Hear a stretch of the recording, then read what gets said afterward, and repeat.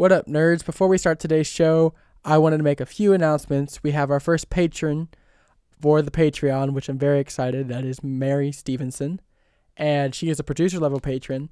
So if you ever feel like this podcast is something you want to support and want to move forward, you can just go on over to patreon.com/powertheplaybill, and you can find that also on my website. Just go to the support page.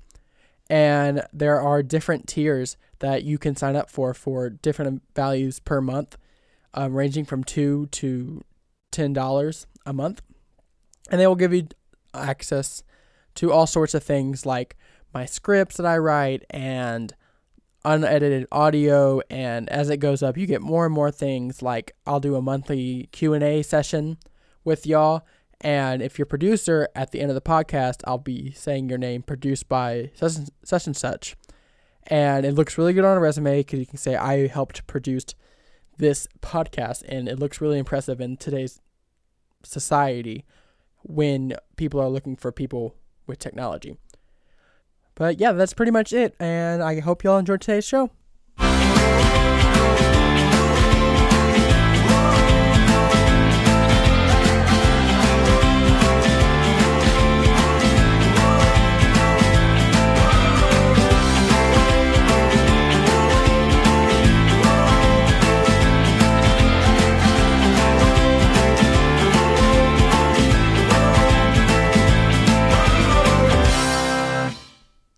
Howdy, and welcome back to Power of the Playbill. For those of you just joining us today, this is your first episode. I'm Braden Henselka, and I am the nerd behind the mic, talking about Broadway plays and how they impact society and how they've impacted people and organizations, and taking a look at the themes and seeing how they're still relevant today. So if this is your first episode, thank you so much for joining us. You could have hit any random podcast, and if you hit this one, here you are. And I am very thankful for it.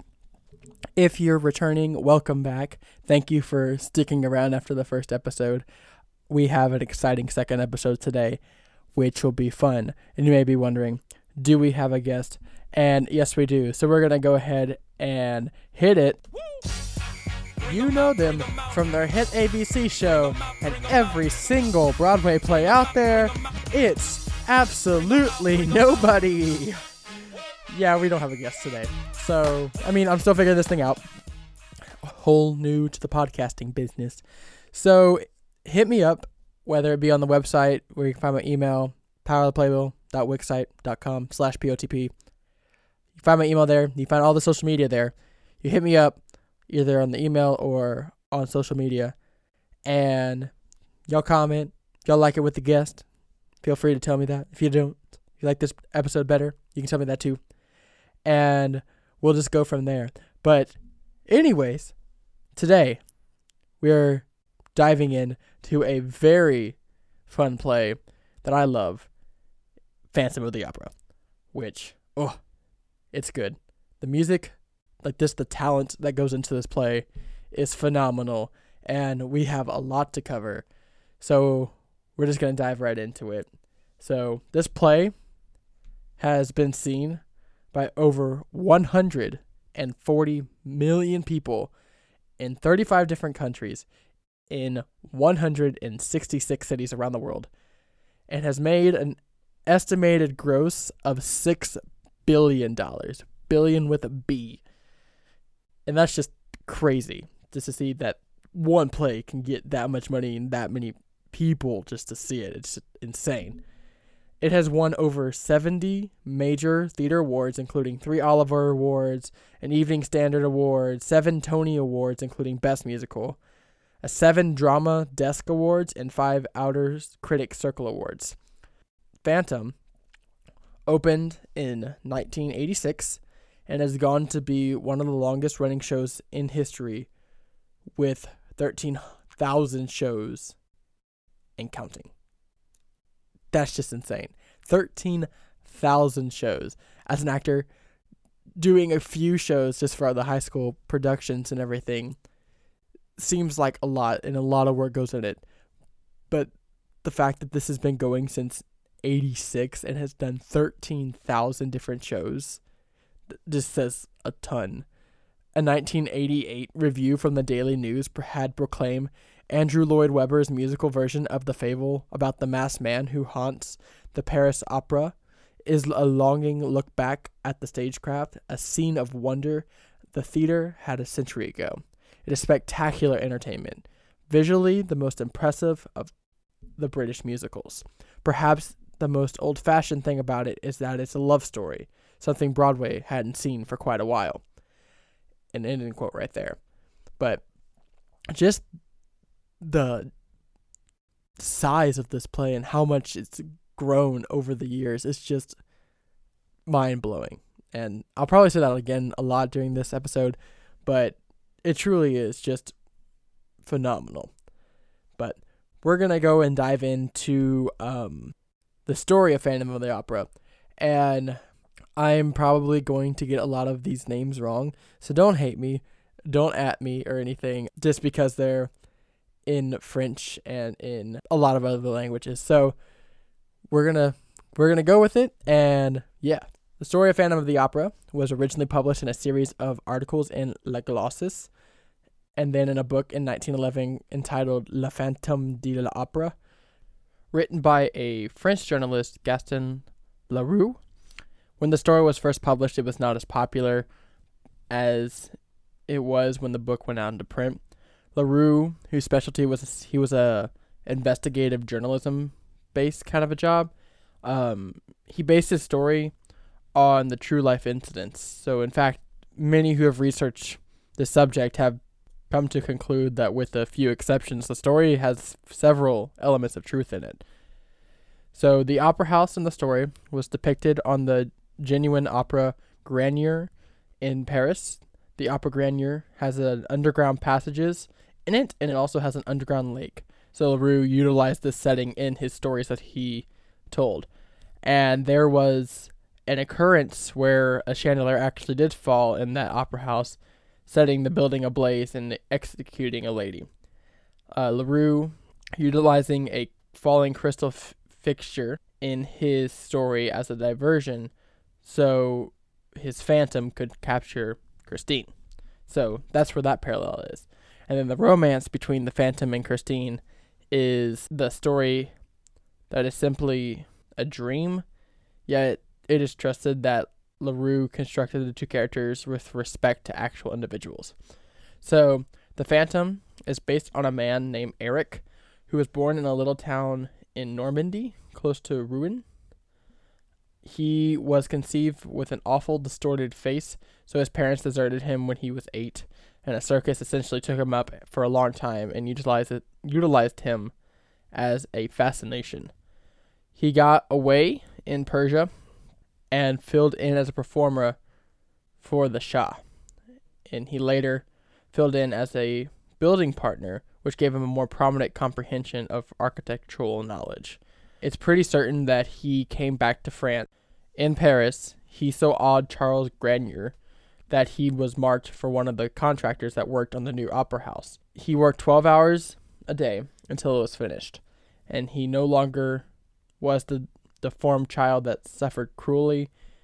He was a gentleman who wore a mask to hide his deformed face, and he also wore a dress suit, a cloak, and a large felt hat. He was respected, and he earned enough money to live a comfortable life. And just like in the story, the real-life Eric had his own personal box number 5 at the opera house, which he had even a hollow column built next to it where he could come and go without being seen. And Eric did fall in love with the singer who performed at the opera house, but finding himself rejected, he, in a desperate act, kidnapped the singer after an evening performance, and she was found 3 weeks later, and shortly afterwards she left Paris. After this, a legend was spread that Eric was so heartbroken that he walled up the door to his apartment beneath the opera house and died of starvation. Years later, when the new Opera Bastille was built, this small apartment was supposedly discovered by a workman who found a skeleton wearing a gold ring that Eric was supposedly known to wear. And Leroux used this legend about the real Eric as an inspiration for his story. The character Christine was based upon a soprano by the name of Christina Jonas-Daughter. It was believed that she was LaRue's inspiration for the character because of her overwhelming similarities between her and the character of Christine. Jonas-Daughter was taught to play the violin by her older brother at a young age in Sweden. Her family was very poor, and she later played this instrument on the streets to earn money. She was sent to Stockholm and then to Paris to continue her lessons. Jonas-Daughter's beautiful singing voice, like the character in the story, was discovered by accident. She started to sing at concerts and took the stage name Christina Nielsen in the 1860s. And according to historians, Nielsen had an incredible vocal range and was very beautiful with a lovely figure and blue eyes. So after researching all this and actually seeing that this was kind of based on a true life event, I kind of want to go in more to it and find and read. I want to read the actual book that it was based on, but I also want to one day, if I'm ever in Europe, actually try to go find and investigate this a little bit more myself to try to see the actual opera and see if they have a museum and stuff. That'd be really cool to see. So if you're anyone out there, want to hit me up, take me to Europe so we can go find adventurous things, I would love to come along. But I found a few quotes from a CBS News article about the play in general, and one from Hal Prince, the director, said he always hated when people described the show as just about a chandelier, because he says because it isn't, of course. And I would agree with that. Like, yes, it's big, fun, technical theater side of it. Being a techie myself, love that part of it. But it is a shame when people go there and the only thing they take away is that, oh, a giant chandelier fell from the theater into the crowd, which is a, by all means, a incredible act in itself. But to see the true like love story of this play, and to see the acting and just the vocal dynamics and talent that all these actors and actresses have, that's what you should take away from the show, along with the chandelier, not just the chandelier itself. That's my 2 cents about it.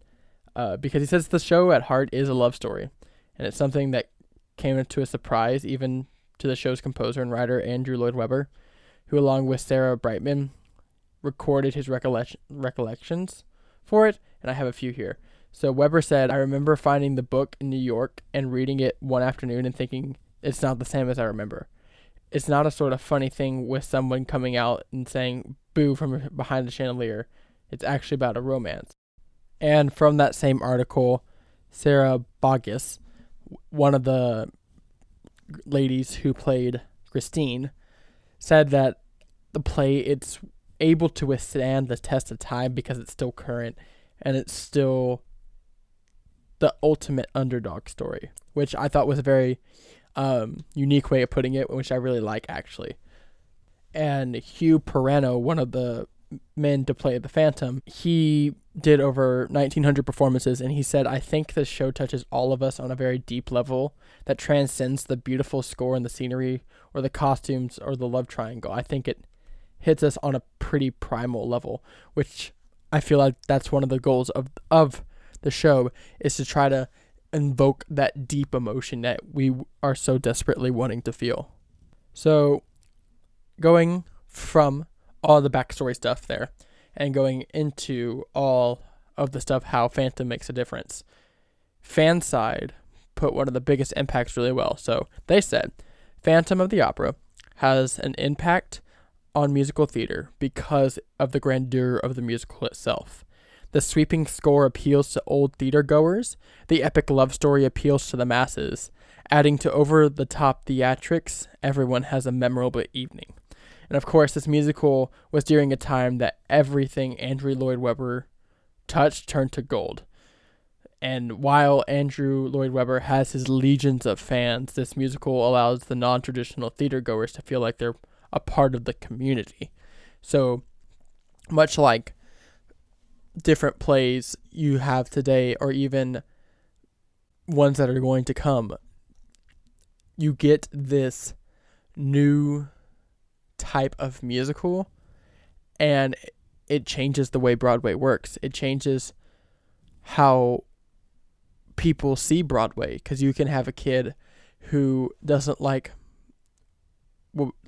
he doesn't like show tunes, but then he listens to Hamilton and loves rap, and then now he's all, this is what Broadway's about. This is what Broadway is. This is a part of Broadway. I like this. I can do this. And it sets a whole new motivation for all youth and adults, where they see this and they're saying, I like this. And they go back for more, and they keep just getting hooked in by all these musicals. But speaking of Andrew Lloyd Webber, let's go into his little sphere of influence. Webber is known for his hits such as Phantom, but also Cats and Evita. And it could be said that the composer hasn't scored a big hit in some time, such as efforts in the 2010 West End Phantom sequel called Love Never Dies, which never came to Broadway. And he also tried in 2005 The Woman in White, and also tried in 2004 with Bombay Dreams, but they all kind of just fizzled out.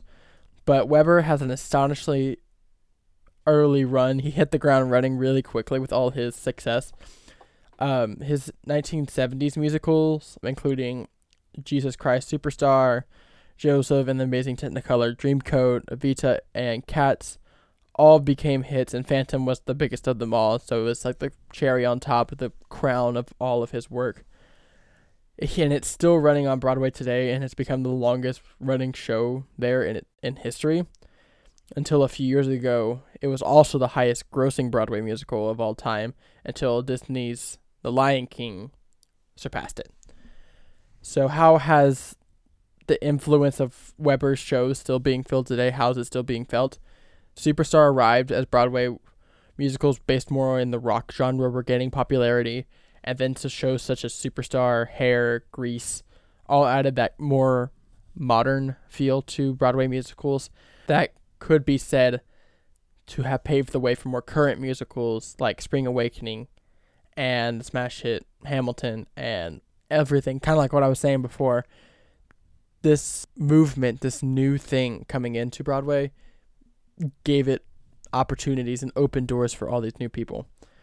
In an article from the Christian Science Monitor, it says that in some ways Webber's shows also cemented a certain earnestness and over-the-top aura that many still associate with Broadway musicals today, because Phantom came out in the mega musical era of Broadway, and it still lives on with Les Mis and Cats and all these mega musicals, which I'll get in a little bit as we go on.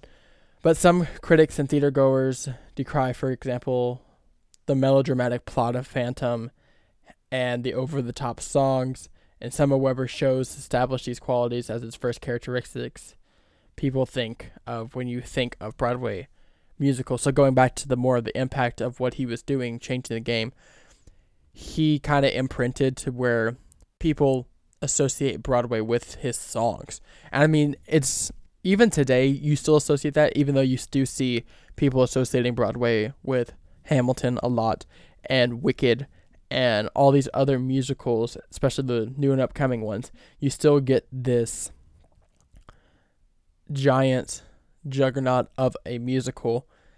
It sticks around, and people latch onto that when they think Broadway. And I actually have a clip here of Webber and Cameron Mackintosh. So I'll go ahead and play that now for y'all.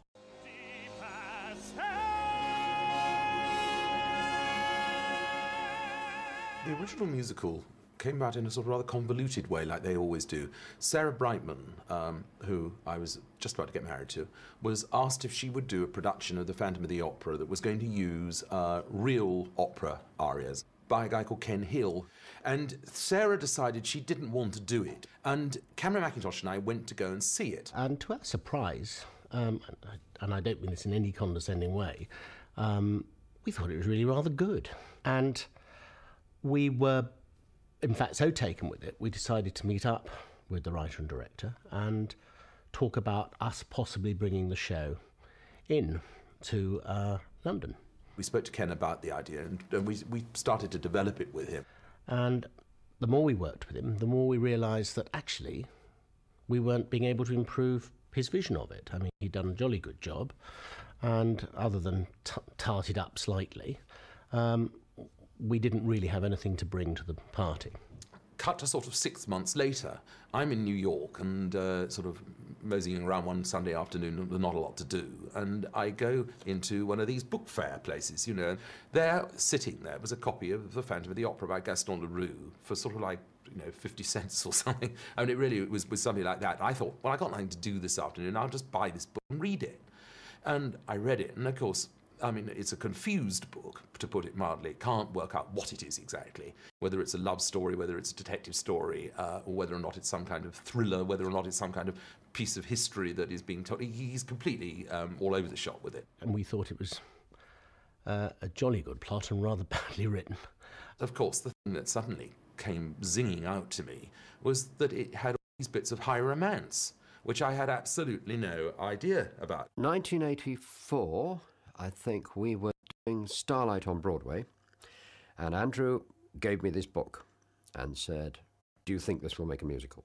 And, I mean, if you had to pick a subject for a musical, there are certain rules for musicals about things that they have to have in them in order to make them work, most of which are based on whether it's going to be daft when people burst into song or not. Because basically that's what you have to get over with an audience, is that moment when people start singing.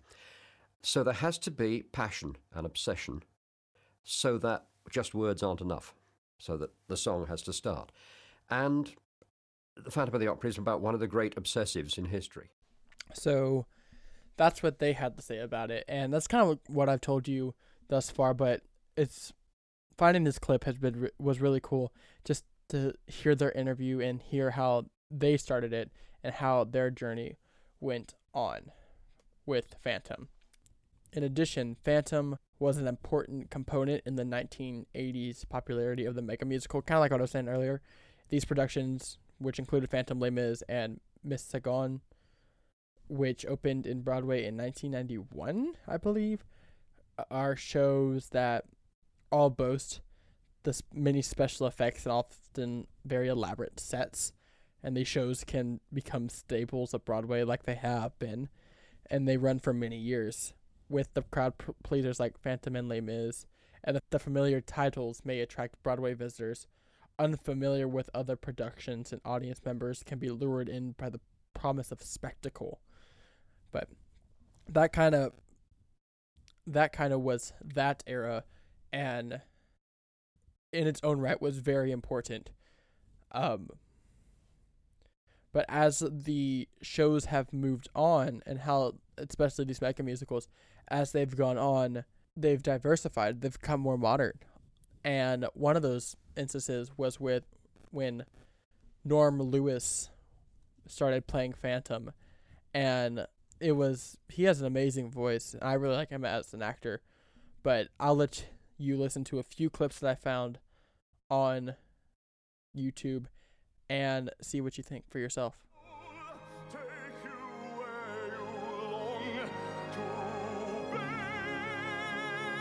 What a voice. That is a man changing the face of Phantom of the Opera as it celebrates more than a quarter century on Broadway. That's well over 11,000 performances. Wow. Jamie Wax went behind the scenes to learn how this legendary musical stays so fresh. Jamie, good morning. Good morning, Gail. Yes, that issue of staying fresh can be a challenge for any long-running show. But the latest Phantom actor, Norm Lewis, made history when he took the stage in the title role. And it's safe to say that he has brought with him a different perspective to the man behind the mask.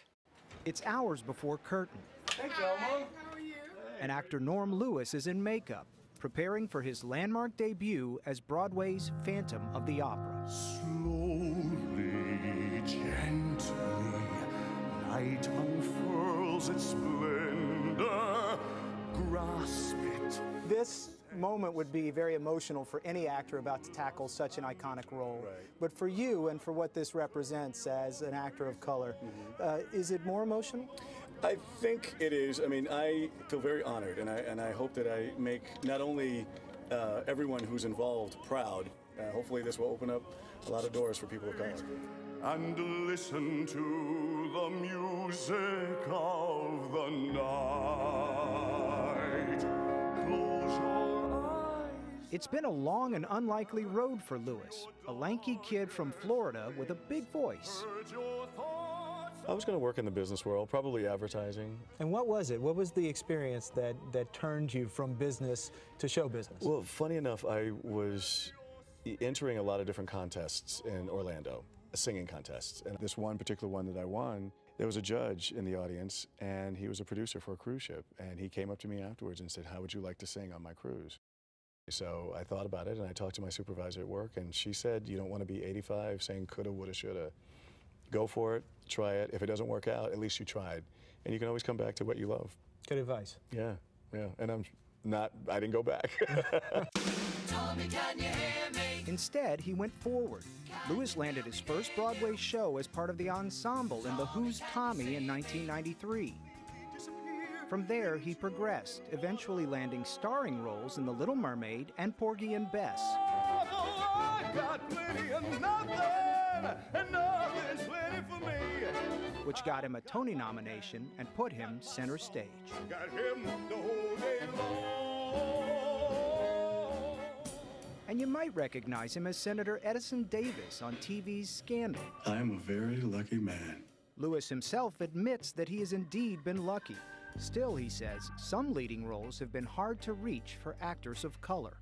Is the world of acting, particularly if you are a guy who looks like a leading man, more difficult for an actor of color?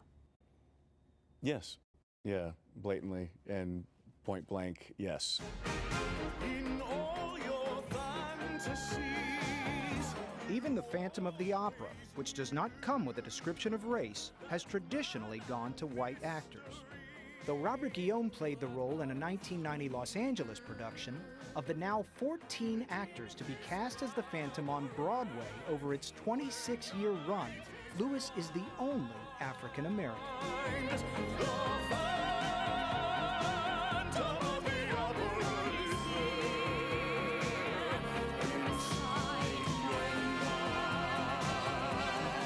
He's a brilliant actor and a brilliant performer and a brilliant singer. Musical theater legend Andrew Lloyd Webber created the character for the stage. He says it is an actor's presence, not color, that is important to the role. One quality that you have to have, which is total charisma on stage, because you're behind a mask, you know, the authority, I think is possibly a better word. You have to have that authority to really bring the role off. Let your soul take you where you long to be. While Lewis embraces the historical significance of being Broadway's first black Phantom, he is at heart an actor and performer, one who has landed the role of a lifetime. I know it's cliche to say, but it's beyond my wildest dreams. You know, when I walked out at the end and just the applause and the ovation that we were getting, I wanted to cry. So that was a clip from CBS News and just gave you kind of a little insight on who he is and what he does with Phantom. And now I have another clip that is also about the same thing, but it also includes Sierra Boggess and Andrew Lloyd Webber as well, talking about how his impact is amazing and how wonderful of an actor he actually is. So here you go.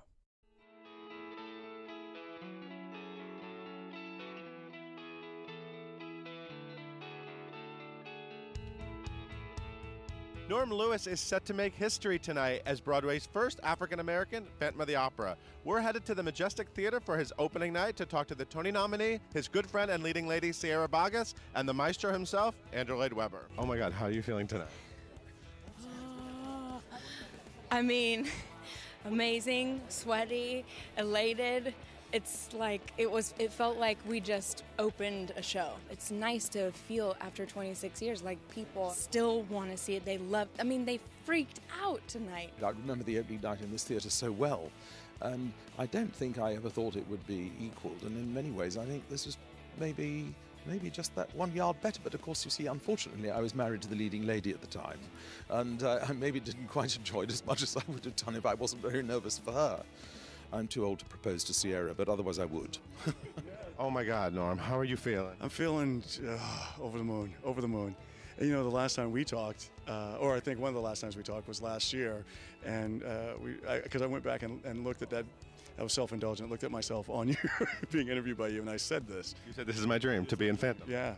Norm Lewis made it very clear to a lot of reporters ahead of time this was his dream role. So did you know that, and do you like to make these dreams come true for people? Well, I didn't know that, but I mean, in a way, I would like to put it the other way around. It's a great dream for me to have somebody of his quality in the lead role. Of course, we all know we first saw you together Under the Sea, father and daughter in Disney World. So what's it like being sexy together and exploring this dynamic? Awesome. Have you seen him? Even in the makeup? Hot. Look at you, now you're in the mask, you're shooting fireballs, you're dropping that chandelier. How does it feel to actually be doing it? It's awesome. I was just nervous, and I wanted to make sure I was in the right spot, but I felt their energy, the people who have been here, who have been the Phantoms, who I've seen, and, you know, my friend Hugh Pinero left his energy here. So I just hope that I've absorbed all of that, and I can bring it, you know, for this, my full run. The first time that I even heard his singing voice tonight when he says Christine, or Bravi, and I was just like, oh my God, it's Norm. I can't wait to see him. That's how I felt like on stage. And also just going on the journey, the journey where we go down to the lair and just, I mean, we get to be a part of each other's show from the beginning. To have that title of First African American, I really appreciate that, and I really hope that I make whoever proud, and this can open doors for other people of color. So.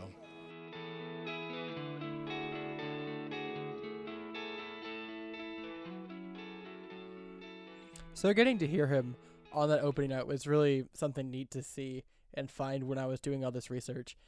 And it just shows how even with such a, not an old, but such a classic play and one that's been done for years and years and years, how they're still putting this fresh spin on it and how they're putting this modern feel into it and making it sound amazing and the performance just be amazing and not yet change the show, but in a way change it completely, if you understand what I'm saying. It's a great show. If y'all haven't watched this show and it comes to your town, buy tickets. It's phenomenal.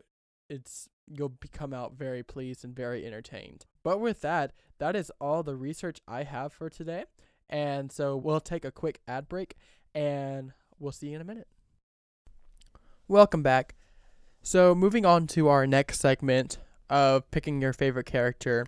I don't have a guest today to ask what their favorite character is, but I can tell you mine most definitely.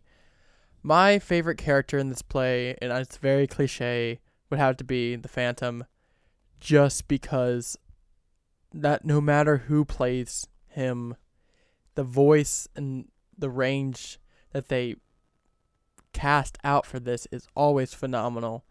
And just the way the music's composed to give him the highlights and the spotlight is just amazing. I love hearing every song with him in it and just feeling what he's going through and just being there in the moment with him. If y'all have a favorite character, I don't have a guest today, like I said, but if y'all have a favorite character, shout it out on the Instagram, on the Twitter, on the Facebook, or you can email me and I might mention it in a future episode. But if you have a favorite character, let me know and we can maybe do some stuff with it and have some fun. Yeah. But with that, that's pretty much all I have with Phantom. I just really love the voice and the composition they put him in the play. But with that, we'll go ahead and move on with our next segment, which are songs of the week. So same thing with like the character. If y'all have songs y'all want to suggest for me to listen to, I love music. I'm a huge music nerd. So if you have songs you want to suggest to me, email them, DM them, message me, and I'll take a listen to them, honestly. And if I like them and I really groove to them, might even recommend it on the podcast. So my songs of the week this week, for first, the Broadway song is I Know Where I've Been from Hairspray. There's a cry asking why. I pray the answer's up ahead. 'Cause I know where I've been. There's a road we've been traveling, lost so many on the way. I chose this song today just because, one, it's a great song. The musical's great. I'm going to do an episode on it in the future. But I was thinking, I was like, Phantom, his voice is so rich and full during this play, and it has to be, to give that authority to him, like they were saying earlier in the videos. And I was thinking, what other song can compare to that? And I thought of this song, and it's been done many a time from the original cast to Queen Latifah and even live on NBC. And it's always done phenomenally, and it's just so rich, and that's why I love it. And it's also very meaningful when you listen to the lyrics, no matter what situation you may find yourself in. So that's my Broadway song of the week. Now, my non-Broadway song of the week is going to be Dangerous by Royal Deluxe. I'm gonna rock you. I'm gonna rock you. I'm gonna rock you. I'll have you begging for mercy, begging for mercy. Oh, I'm dangerous. So dangerous.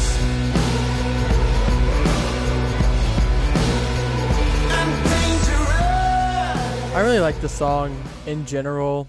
It's a very good pump song. I have it in my Get Pumped walkout song playlist on Spotify. And it always gets me pumped and it always gets me going. And off topic from Broadway, but I'm a giant Marvel nerd. And me being a Marvel nerd, I decided to make a little montage in my free time. And I put it to this song of just action scenes. And it's a really fun song and I love it. If y'all guys want to talk about Marvel sometime, always hit me up. Always free to talk about it. Always interested. But with that really is about the end of our show today. And I thank you for coming and listening today.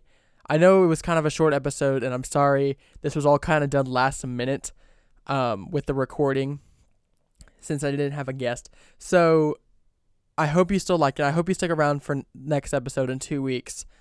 If you want to hit me up, you can follow me at Power the Playbill on Instagram and Facebook, and Power OT Playbill on Twitter. Free Phil to DM me, message me. You can go to the website, powertheplaybill.wixsite.com/POTP, and you'll find all you can there.